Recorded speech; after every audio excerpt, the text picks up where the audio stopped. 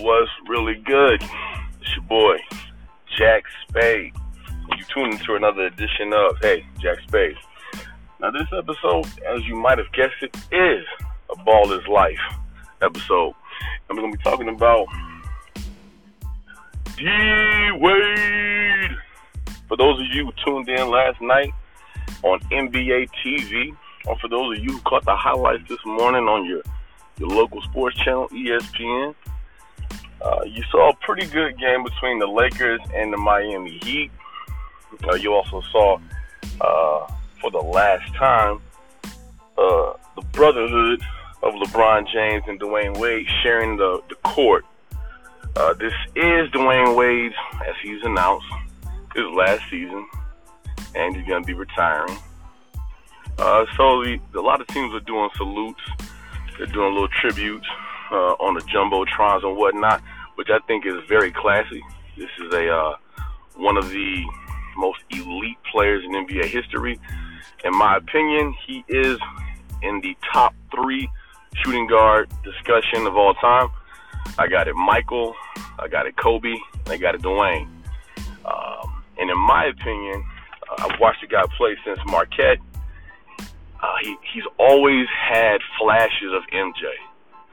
Granted, he's not as tall as Michael, and he's not as well built like Michael. When I say well built, I mean the way his frame is constructed. Michael, for those who don't know, Michael Jordan, 6'6", 225, and he had a very, thin frame, but he was muscular. He was solid. He was built to take the contact when he went to the hole. His athleticism. He really only had a major injury during his early years in Chicago. It may have been the 87, 88 year, but it was an injury that he bounced back from. But in his body, never really had an injury of that nature again. Dwayne Wade, his game was extremely similar to a young Michael Jordan. Crazy athletic, could get to the hole anytime he wanted, and he didn't have the consistent jump shot. Michael had a pretty good jump shot when he first came in, but he was attacking the rim with a vengeance, and that's how Dwayne Wade played. Loved Dwayne's game, but his game never took that next step to evolving, which is what most NBA players do, by acquiring a jump shot and becoming a knockdown shooter, because their bodies can't take that physical beating of going to the hole and having all that contact. Even now, in his retirement season, Dwayne Wade's still not a three-point shooter, which is what I think is leading to him bowing out gracefully at this point in the game. But I digress. He, in my opinion, was on the road to become that type of player, to become that MJ figure.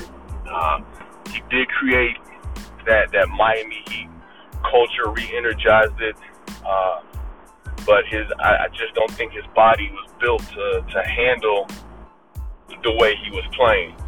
I mean, he popularized the commercial, fall down 7 times, get up 8, when he was with Converse or was it Team George? I don't know. The brothers had a couple of different shoe deals. Not mad at them. Get your money. Get them checks. But yeah, his game was very attacking, aggressive, and his body just couldn't handle it. So it caught up with him in the later years of his career. And he never really had the sidekick or the other all-star for a long duration of his career. You gotta remember, he had Shaq in Shaq's, I think, the best year before Shaq's decline set in. And that was the year they won the NBA championship. And they had a lot of old veteran players on that team, if you remember. Antoine Walker, Gary Payton, Lonzo Mourning. A bunch of old dudes who stepped in and did what they did. But if you recall, in that finals versus the Mavericks, Dwayne Wade was Michael Jordan-esque. He couldn't be stopped. He literally could not be stopped, and that's when Flash was born. But in my opinion, he is the closest thing to Jordan. I think Kobe Bryant, he actually had a better jump shot than Michael did early in his career, and the numbers show you. Kobe Bryant was a sniper. His game is very similar to Michael in the way they play and the way they attack, but this dude's jump shot's been on another level since day one. He is a all-out, cold-blooded shooter. He's an assassin. So, and he can hit you from the inside and the post and the paint, off the drive, or the pull-up jump shot. So, he's Jordan 2.0, right? Because his game is so similar, but it's just that jump shot sets him apart. Because he had it throughout his career, whereas Jordan acquired the jump shot later in his career to take his game to another level. But back to Dwayne Wade. It's really sad to see his career come to an end, but he's accomplished a lot, and he is, like I said, the top 3 NBA shooting guards of all time. His defense, his offense, crazy. And this tour is pretty cool. You know, he gets to go around and have his little farewell tour. Everybody knows he's retiring. He's swapping jerseys with other players on the teams that they have some kind of relationship with, and that's cool. It's definitely a real smooth send-off. They definitely took the L last night. They lost by 3, but it was an interesting game.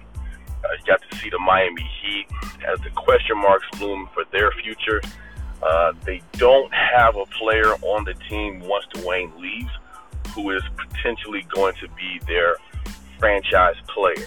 They have a lot of good players. I like Justice. He's real nice, but I don't think he's the franchise player. I definitely think he's a strong B player. He's a strong Robin, but he's not Batman. He's not Superman, right? He's not that lead guy. And that's what I think they have to find out, whether it's free agency or the draft or, you know, make a trade some point during the season. I know they were hoping they were going to get Jimmy Butler, but he's in Philly. So they have to figure out what the next move is once Dwayne Wade, is no longer on the court. As for the Lakers, it's no secret here at Hey Jack Spade. I am a member of the congregation of the Church of King James. Been rocking with them since St. Vincent St. Mary's third lunch. Holla at your boy. The Lakers, they look good. They definitely have moments where it's extremely chaotic and sloppy. They go on these turnover tears that are just insane. They did bring in Tyson Chandler, which was a big move, because now when JaVale McGee sits down, you actually have a guy who pretty much does the exact same thing that JaVale does. The only thing, I guess, where JaVale's a better scorer, I think Tyson's probably a better rebounder, but that's debatable because it's pretty neck and neck. JaVale's just a really good finisher around the rim. Put it anywhere up there, his athleticism, he still has those springs in his legs, and he's dunking it and he's finishing it, and he's contesting everything around the rim. So that was a huge pickup because it allows them to still play the way they want to play, which is fast, up and down the court, and a lot of quick passes to potentially some really strong finishes at the rim. Brandon Ingram is currently out with an ankle sprain, and Rajon Rondo is out with a hand issue. And the Lakers have looked pretty good.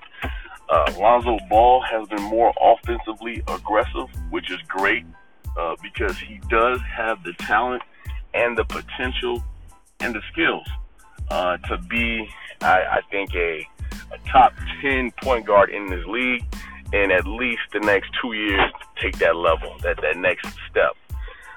And he's looked good. He just has to continue to be aggressive. Kyle Kuzma, wow. The dude's been balling. Sheesh. Offensively, his game has taken the giant step forward playing with LeBron James. He's just off the ball. He's awesome. Catch and shoot. He's been very good. And he's playing a little better than Brandon Ingram right now. And that's got to be playing with Magic's mind. Like, this guy's stepping in and he's balling. And maybe I could trade Brandon Ingram and get something for him, potentially. Because if you have Kuzma, who's playing well, playing strong, playing consistent as far as a score, when that's what they need, off the ball, with the ball, his game's taking a leaps and bounds. I like Brandon Ingram, but he doesn't shoot it from outside as well as Kuzma, and Brandon Ingram has to have the ball in his hands to be effective. And that doesn't necessarily work with the currently constructed LeBron James.